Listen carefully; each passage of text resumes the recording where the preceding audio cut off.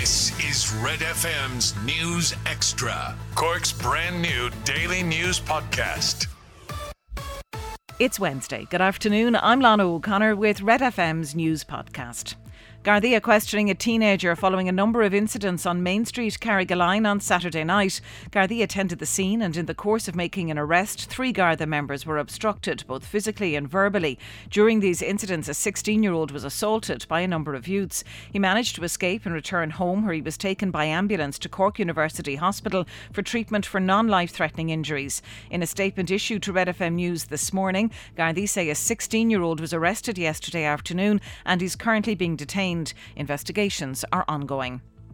The very fabric of the hospitality sector has been so badly damaged by the pandemic that it could take 10 years to fully recover.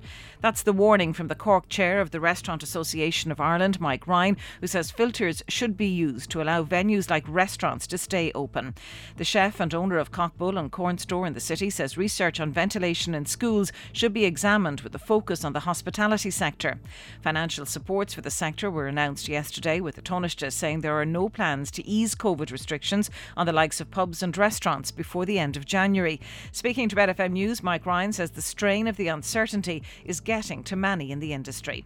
People can't just walk in the door and be skilled managers in a restaurant. That takes a lot of years of working in the industry, like any other profession. The heart has been ripped out of the industry, and a lot of businesses will be able to reopen, but they mightn't have the staff to actually run them. And I never thought it was part of my job, and I'm not saying I'm a counsellor, but you have to do an awful lot of chatting with people, more so than I've ever had to do before, just because of where their heads are at, because of uncertainty of where they are and what's happening. Finally, a new poll has found the perfect Christmas day includes waking up to 4 inches of snow outside and sipping a glass of bubbly at 28 minutes past 10. The best time to wake up has been pinpointed at 7:58am, and the optimum number of gifts to receive was found to be 13. Watching 2 Christmas movies and eating 2 mince pies also contributed to the perfect Christmas day.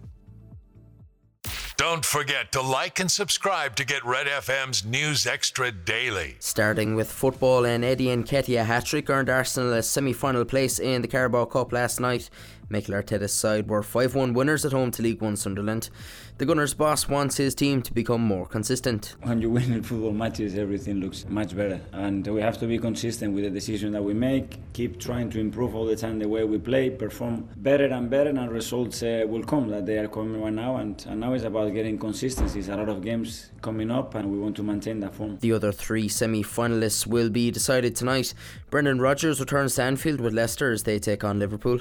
Chelsea go up against Brentford while Tottenham host West Ham. The semi-final draw will be made after tonight's games. Manchester United look set to appoint Ewan Sharp to their coaching staff. Sharp worked with interim manager Ralph Rangnick at Lokomotiv Moscow. Celtic will look to follow up their League Cup success with a win away to St Mirren tonight. It's among the last games in Scotland to be played before restrictions on capacity come into place for the next few weeks. In Gaelic games, reports say that Jim McGuinness is backing into county coaching. The All-Ireland winning coach with Donegal is said to be taking up a role as performance coach with the Waterford Hurlers. Finally, Limerick's Willie O'Connor is in second round action this afternoon at the World Arts Championship. The Magpie goes up against world number 24 Glen Durrant at the Alexandra Palace. I'm Aidan and that's the SportofFoliesPlumbing.ie.